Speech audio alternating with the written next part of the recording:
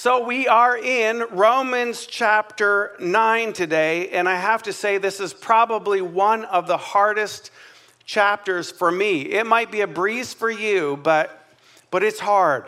And I'll tell you why it's hard, because there's some things that it talks about in there that could pose some questions for us if you didn't know the whole story of God.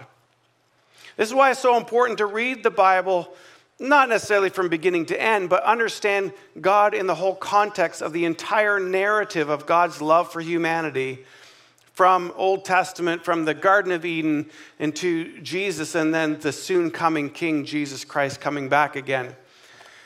But if you read it just purely chapter 9 or a verse in there, you're almost going to misunderstand who God is. You might even say, am I really in control? Or is there a puppet master and we're just puppets playing a part that God is choosing to do? Today we're talking about God's sovereignty. God is sovereign. And there's some things that Paul, who's writing to the church in Rome, begins to say, and you have to understand who he's writing to and why he's saying some things. So first of all, he's writing to the church there, which many of them are Jews. And remember, when Jesus came, he created this big divide that said, the curtain in the temple was torn in two when Jesus went to the cross, rose again, and made our relationship with God the Father for everybody, not just the Jews. Now, there are a couple terms also we're going to mention here. So we talk about the Israelites. The Israelites are the Jews. The Israelites are also the Hebrew people. How they got their name, the Israelites, was, we remember Jacob, his name was changed to Israel. Jacob had these sons.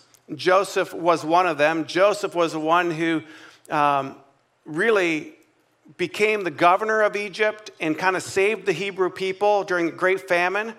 Then out of that time, a little bit later, Moses comes on the scene. Moses, in his power through the Holy Spirit. Oh my, they love my preaching. Did you hear that?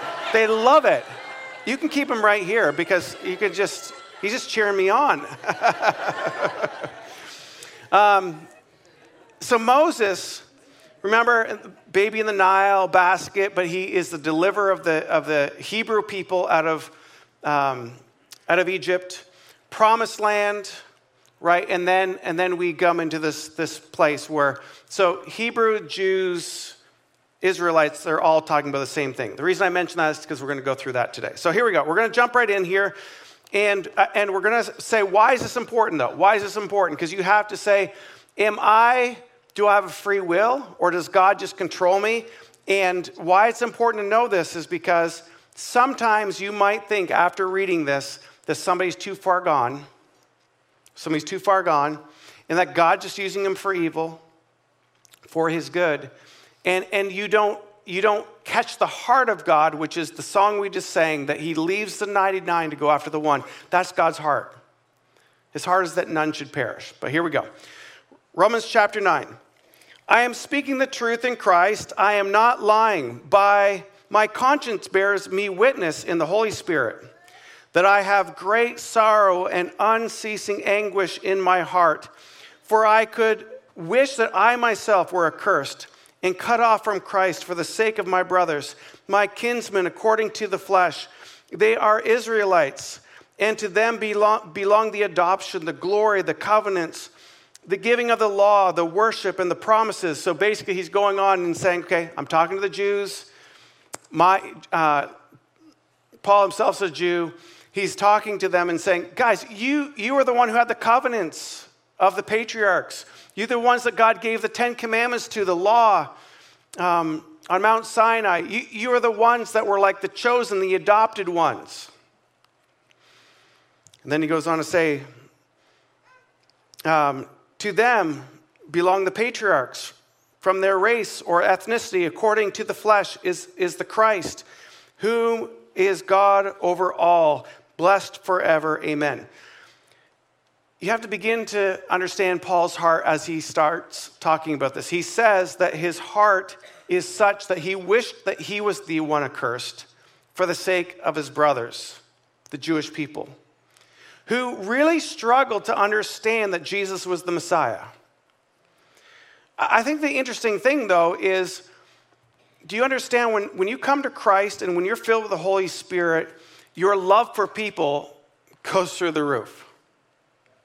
And if you find that your love is growing cold for people, I would say rekindle a love relationship with the Lord, and your love for people will start to go up. Paul loves people so much, and he knows what is going to happen to them if they don't come into a relationship with Christ.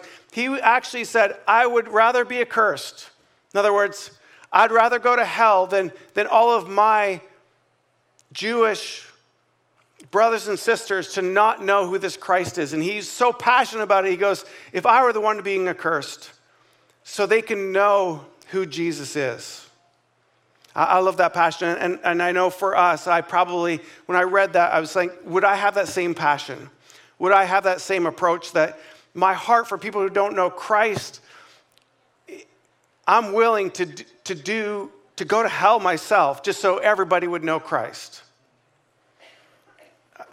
I don't know if I'd be willing to say that, but this is what Paul is saying. Verse 6.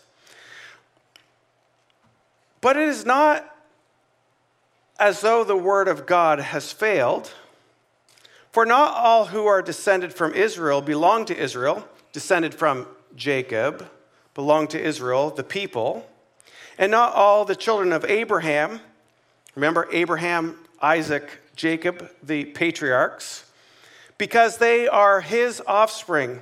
But through Isaac shall your offspring be named. This means that it is not the children of the flesh who are the children of God, but the children of the promise are counted as offspring. Okay, now remember, he's talking about the law keepers, the Jewish people who love the law, but struggle to understand it's about a relationship with Jesus through faith. Through faith. And he's saying, just because you were born into this lineage of the promise of the patriarchs and you are of the Jewish culture, you're an Israelite, doesn't mean that you're all set.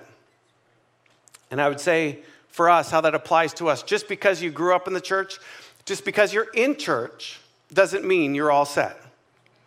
What makes you all set is your relationship with Jesus Christ. Your relationship with Jesus Christ. He says, and verse 10, and not only so, but when Rebekah had conceived children by one man, Rebekah was the wife of Jacob, our forefather Isaac, though they were not yet born and had done nothing, either good or bad, in order that God's purposes of election might continue, not because of the works, but because of him who calls. She was told, the older will serve the younger, as is written, Jacob I loved, Esau I hated. Okay, this is where it gets difficult. So he's saying that God has a purpose for people. And now, if you remember the story of Jacob and Esau, which are the sons of Isaac, Abraham, Isaac, who had twins, Jacob and Esau, usually the birthright, the oldest would be the one who would take over the family lineage and would have the responsibility and would get the inheritance, but it got flipped over a bowl of stew, quite frankly. Remember, one was hairy and one wasn't, and Jacob actually deceived his father, who Isaac didn't have good eyesight at that time, and yet Jacob was prospered by it, and God made a covenant with him. And so here we're saying, just a second, God is already saying that Jacob I loved, but Esau I hated. Here's where you have to understand the election part. You use the word election, which is kind of like, this also goes in this idea of predestination. Like, are some predestined to actually go to hell? Are some predestined to never make it in life? Are some predestined just to be robbers and thieves? Are some predestined just to come to Christ or elected to? What is God's sovereignty in all of that? And I have to say, you have to know God in this way. Remember, God doesn't function in time like we function in lineal time. say this is of Jesus. He's the Alpha and the Omega, the beginning and the end. Revelation says that. But we understand that God, Jesus, actually reflects all the nature and characteristics of our Father in heaven. So if they say that of Jesus, that's true of God. God sees the beginning from the end. This is why in Jeremiah he says, I knew you before you were in your mother's womb. How's that possible, right? It's because he already sees your life before your life is even conceived, before it even begins. And so when God begins to start saying, hey, your life, I already see what your life is going to be. I'm already going to see that you're going to sell your birthright for a bowl of stew. I'm already going to see this. And because of it, I already see it. I see that you've rejected me, God's saying, that's how he can make those statements early on. Now, you have to understand that God doesn't hate people. But there's a spiritual principle in here is whatever you give God, he will use it. You or don't give God. However you want to live your life, God will use it. You want to live it for evil, God will use it for his good.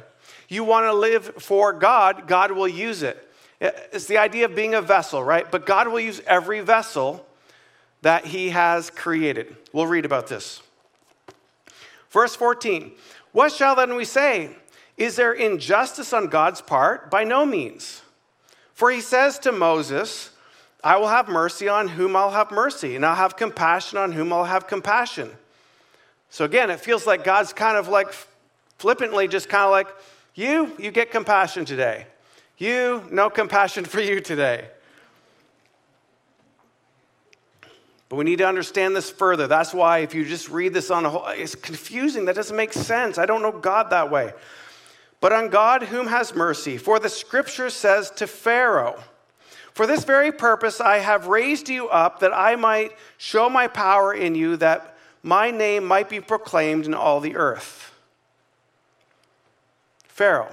Remember that now he's talking about the story. He's taking a lot of these Old Testament accounts and stories, and he's trying to make a point of God's sovereignty. But more importantly, the point he's trying to make is, who are you to think the Gentiles, we're Gentiles, by the way, the non-Jews, could somehow enter into God's family? Is really what he's trying to say. Because you're saying, you Jews, you're all law keepers, and yet you struggle to even receive Christ. And do you realize that God could actually have a heart for people that aren't like you? So here he's talking about Pharaoh. And it says that God hardened his heart. Well, did God harden his heart, or did God use Pharaoh's hardened heart? God used Pharaoh's hardened heart. See, whatever you give God, God will still use it.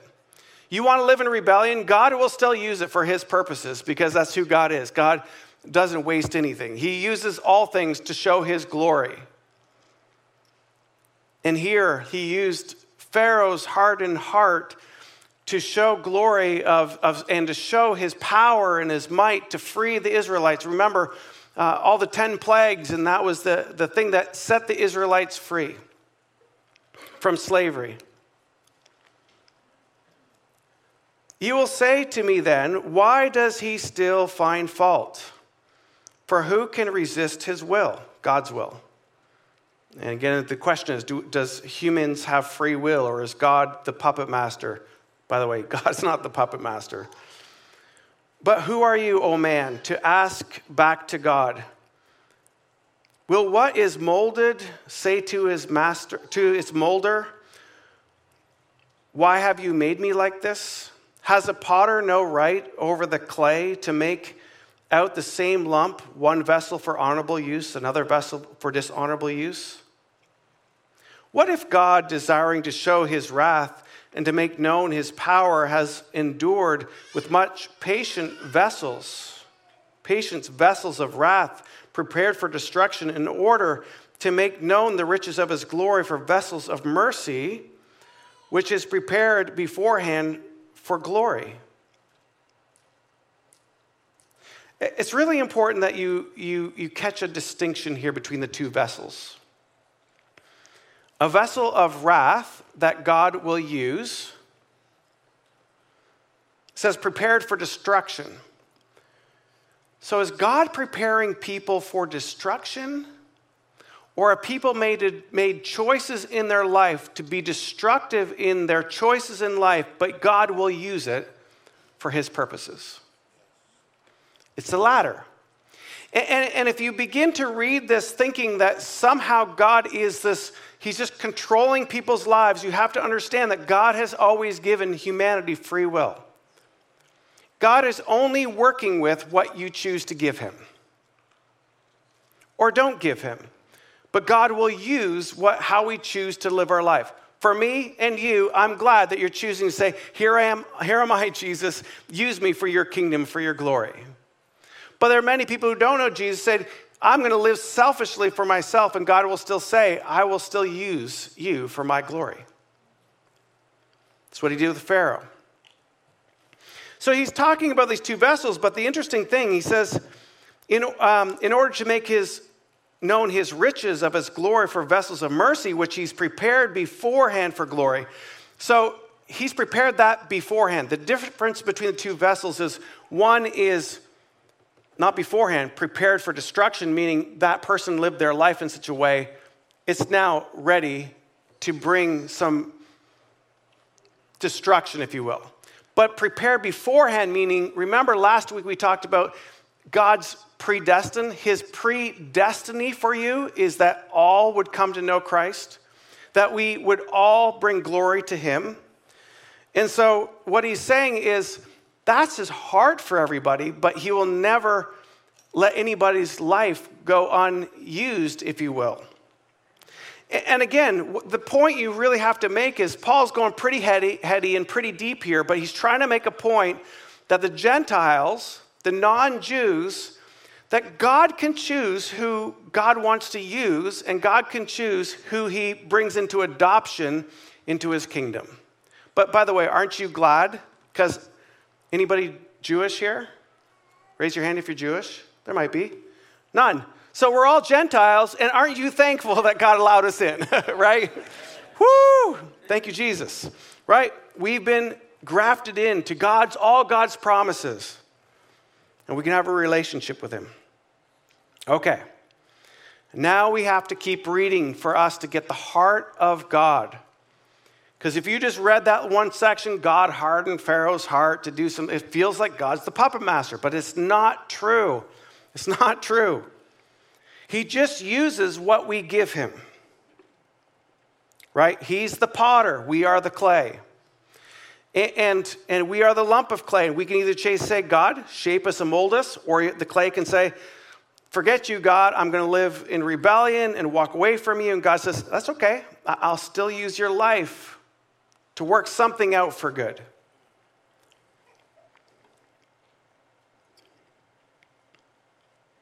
Okay. I'm going to read that vessel part again because it ties into the next part.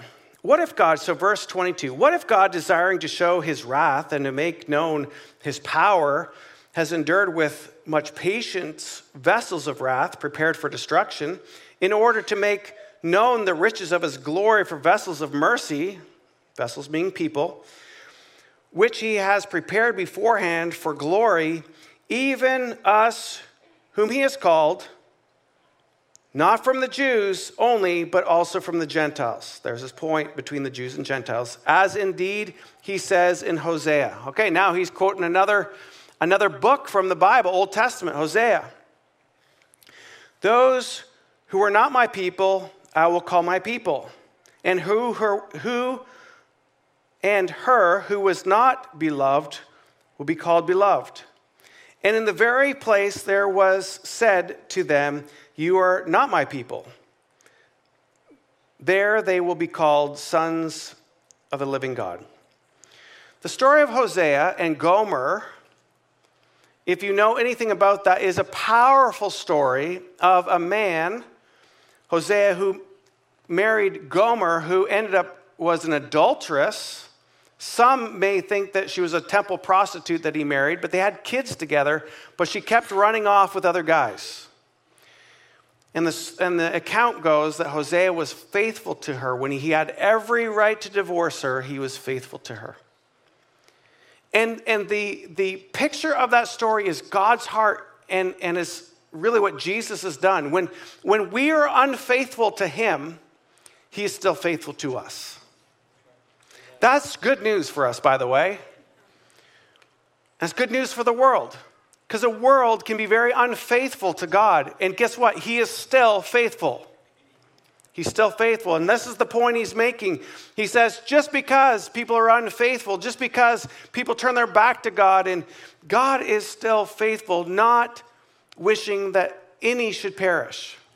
His heart is that all will come to know him and be adopted as sons and daughters. Verse 27 in Isaiah, man, he's pulling all the stops out. Like, Paul was a pretty sharp guy, right? He was a teacher of the law anyway, so he knew the Pentateuch, the first 5 books of the Bible, really well. But Isaiah's a prophetic book. Now he's quoting Isaiah, and Isaiah cries out concerning Israel, though the number of the sons of Israel be as the sand of the sea. Remember, that was one of his promises to Abraham. I will make your descendants, and this was the challenge with Sarah, his wife, who couldn't bear a child, and the miracle happened when Sarah was 99. But he's kind of going back there. Be the sand of the sea, only a remnant of them will be saved, for the Lord will carry out his sentence upon the earth fully and without delay. And as Isaiah predicted, if the Lord of hosts had not left us offspring, we'd have been like Sodom and have been like Gomorrah. And if you know anything about Sodom and Gomorrah, very, very wicked city. And they were saying, well, if you can just find one righteous one in that city, God said, I won't destroy it. The city ended up being destroyed because of their great evil and their great disdain towards anything of God. They just lived so abased for their fleshly desires. I wanted to continue to remind us that we must keep Jesus central in our life. Because I'm just going to go on the Sodom and Gomorrah thing for just a minute, because that's what happened. They started living for their flesh, for sensuality, for pleasure, for whatever their own person desired, and it created such a toxic city that it eventually just got destroyed upon itself. And we're like that remnant, though. We're like that shining light, that hope for our world. And I want to encourage us that this is not the time to hide your light under a bushel. No, I'm going to let my light shine. Hide it under a bushel, no. I heard somebody say, don't do it. Don't do it, Mark. Don't go there. You're wise to tell me not to go there. Do it. This little light of mine, I'm going to let it shine. This little light of mine, I'm going to let it shine. This little light of mine, I'm going to let it shine. Let it shine, let it shine, let it shine. Hide it under a bushel. No. Okay, we're good.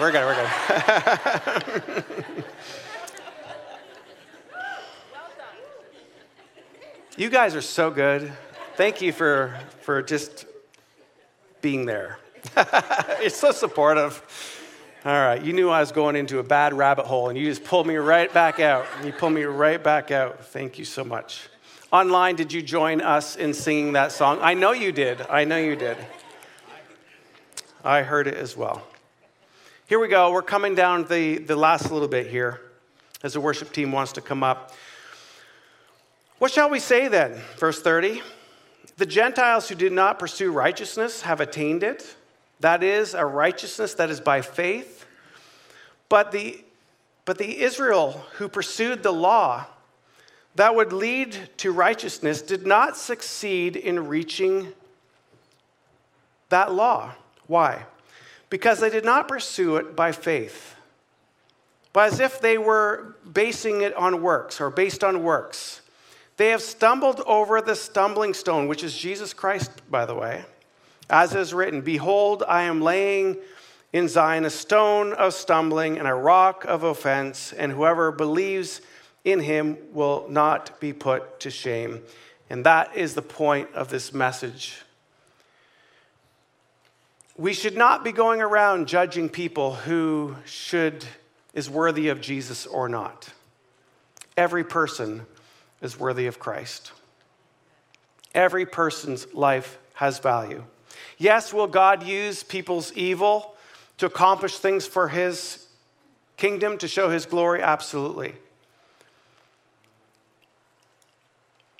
But Jesus, who is a stumbling stone for some people, he's telling us that let us not be the stumbling stone either for people. Let us be the one that helps make a level path, a straight path for people to know who Jesus is. And it doesn't matter how many mistakes they've made in life. It doesn't matter what they've done in life. Let's not start segmenting people. In a world that is so polarized politically and agenda-driven, it can be so easy that we get riled up and we become against certain things. That means that we're against people, and the reality is God wants us to help bring them closer to Jesus. That means we can't be holding up stumbling stones or stumbling blocks for people. But the reality is, for some, like the Jews, Jesus was a stumbling stone for them. They couldn't believe that the law was insufficient. They couldn't believe that they couldn't work their way into heaven. Because that's kind of all they knew, is like, I've got to do a bunch of things, and I've got to make all my sacrifices, and I've got to live a certain way, I've got to keep the rules. And yet, now we're saying Jesus is the one that it is only by faith. I don't have to work for it. Like, I don't have to keep a bunch of rules for it. Now, when you come to Jesus, you're going to want to follow what he's instructed in his word, because we know what prospers us. And his Spirit begins to speak to us in those areas. But God is sovereign. But you have to look at God's sovereignty through the lens that it doesn't function in our lineal time. He sees what we're going to do when we're 90 years old. Today, he knows what my life is going to be. Before I was born, God knew that I would be standing in front of you today, singing This Little Light of Mine and making a fool of myself. He knew that.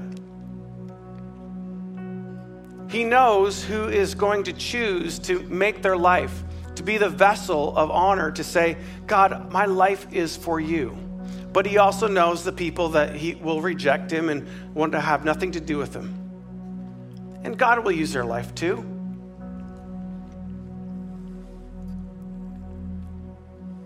So God is sovereign.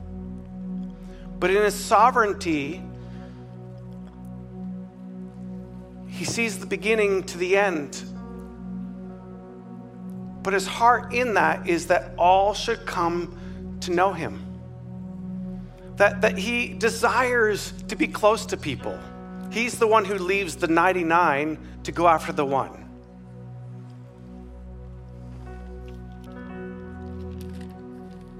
I think sometimes it's hard for us to realize really that's all it takes is that we have faith in Jesus Christ. I think the church has maybe done a disservice to the world, because people should be flooding into our churches to say, well, I can be free from my guilt and my shame, and people aren't going to start pulling up a bunch of rules for me and just saying, no, you can come and experience forgiveness, and you'll experience love, and you'll experience freedom, and it doesn't cost you a thing except belief, faith in Jesus Christ and what he's done on the cross for you.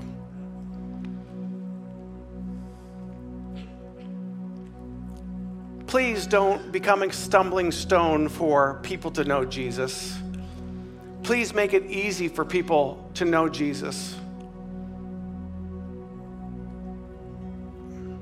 So I love the other song we sang, the second song in the set today that Soraya sang, which was really talking about the gospel of Jesus Christ.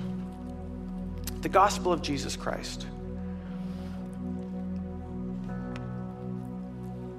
That God so loved the world that he gave his one and only Son. That whosoever believes in him will not perish but have everlasting life. If you're here today and you haven't given your life to Jesus, I want to encourage you that you're not too far gone, that you haven't done the worst of the worst, and somehow you got to measure up. There's no measuring up. The only thing you need to do is just give your life to Jesus and then trust him that he's a good father. Trust him. That Jesus is a Savior that brings you to your good Father. Well, let's pray. I think we covered so much. There's so much in that. Hopefully, the waters were a little bit slightly more clear from that passage, but that's a hard one. But you just understand, if you can just understand this, that whatever you give God, he will use. But you can choose to give him your life for his good, or you can choose to give a life over to sin and to destruction. And he'll also use that, and he'll use it for his glory. But I'd much rather see you give your life to Jesus and you can experience the freedom and wholeness and not the bondage and pain of a life of rebellion and selfishness. Welcome to Church Online. My name is Pastor Mark, and I just want to say thank you for taking the time to join us in watching our services online. Maybe you can't be at our location today and you're watching this from home or on the road. We just want to say thank you for tuning in. And maybe you can't get to a physical location at Grace Capital Church, then this becomes part of your regular routine to do church live on your computer or on your device. We want to say, invite some friends with you. Do church together. Life is so much better together, and discovering what God has for us is meant to be done in community. Gather people together and enjoy these services for weeks to come. Thank you for watching.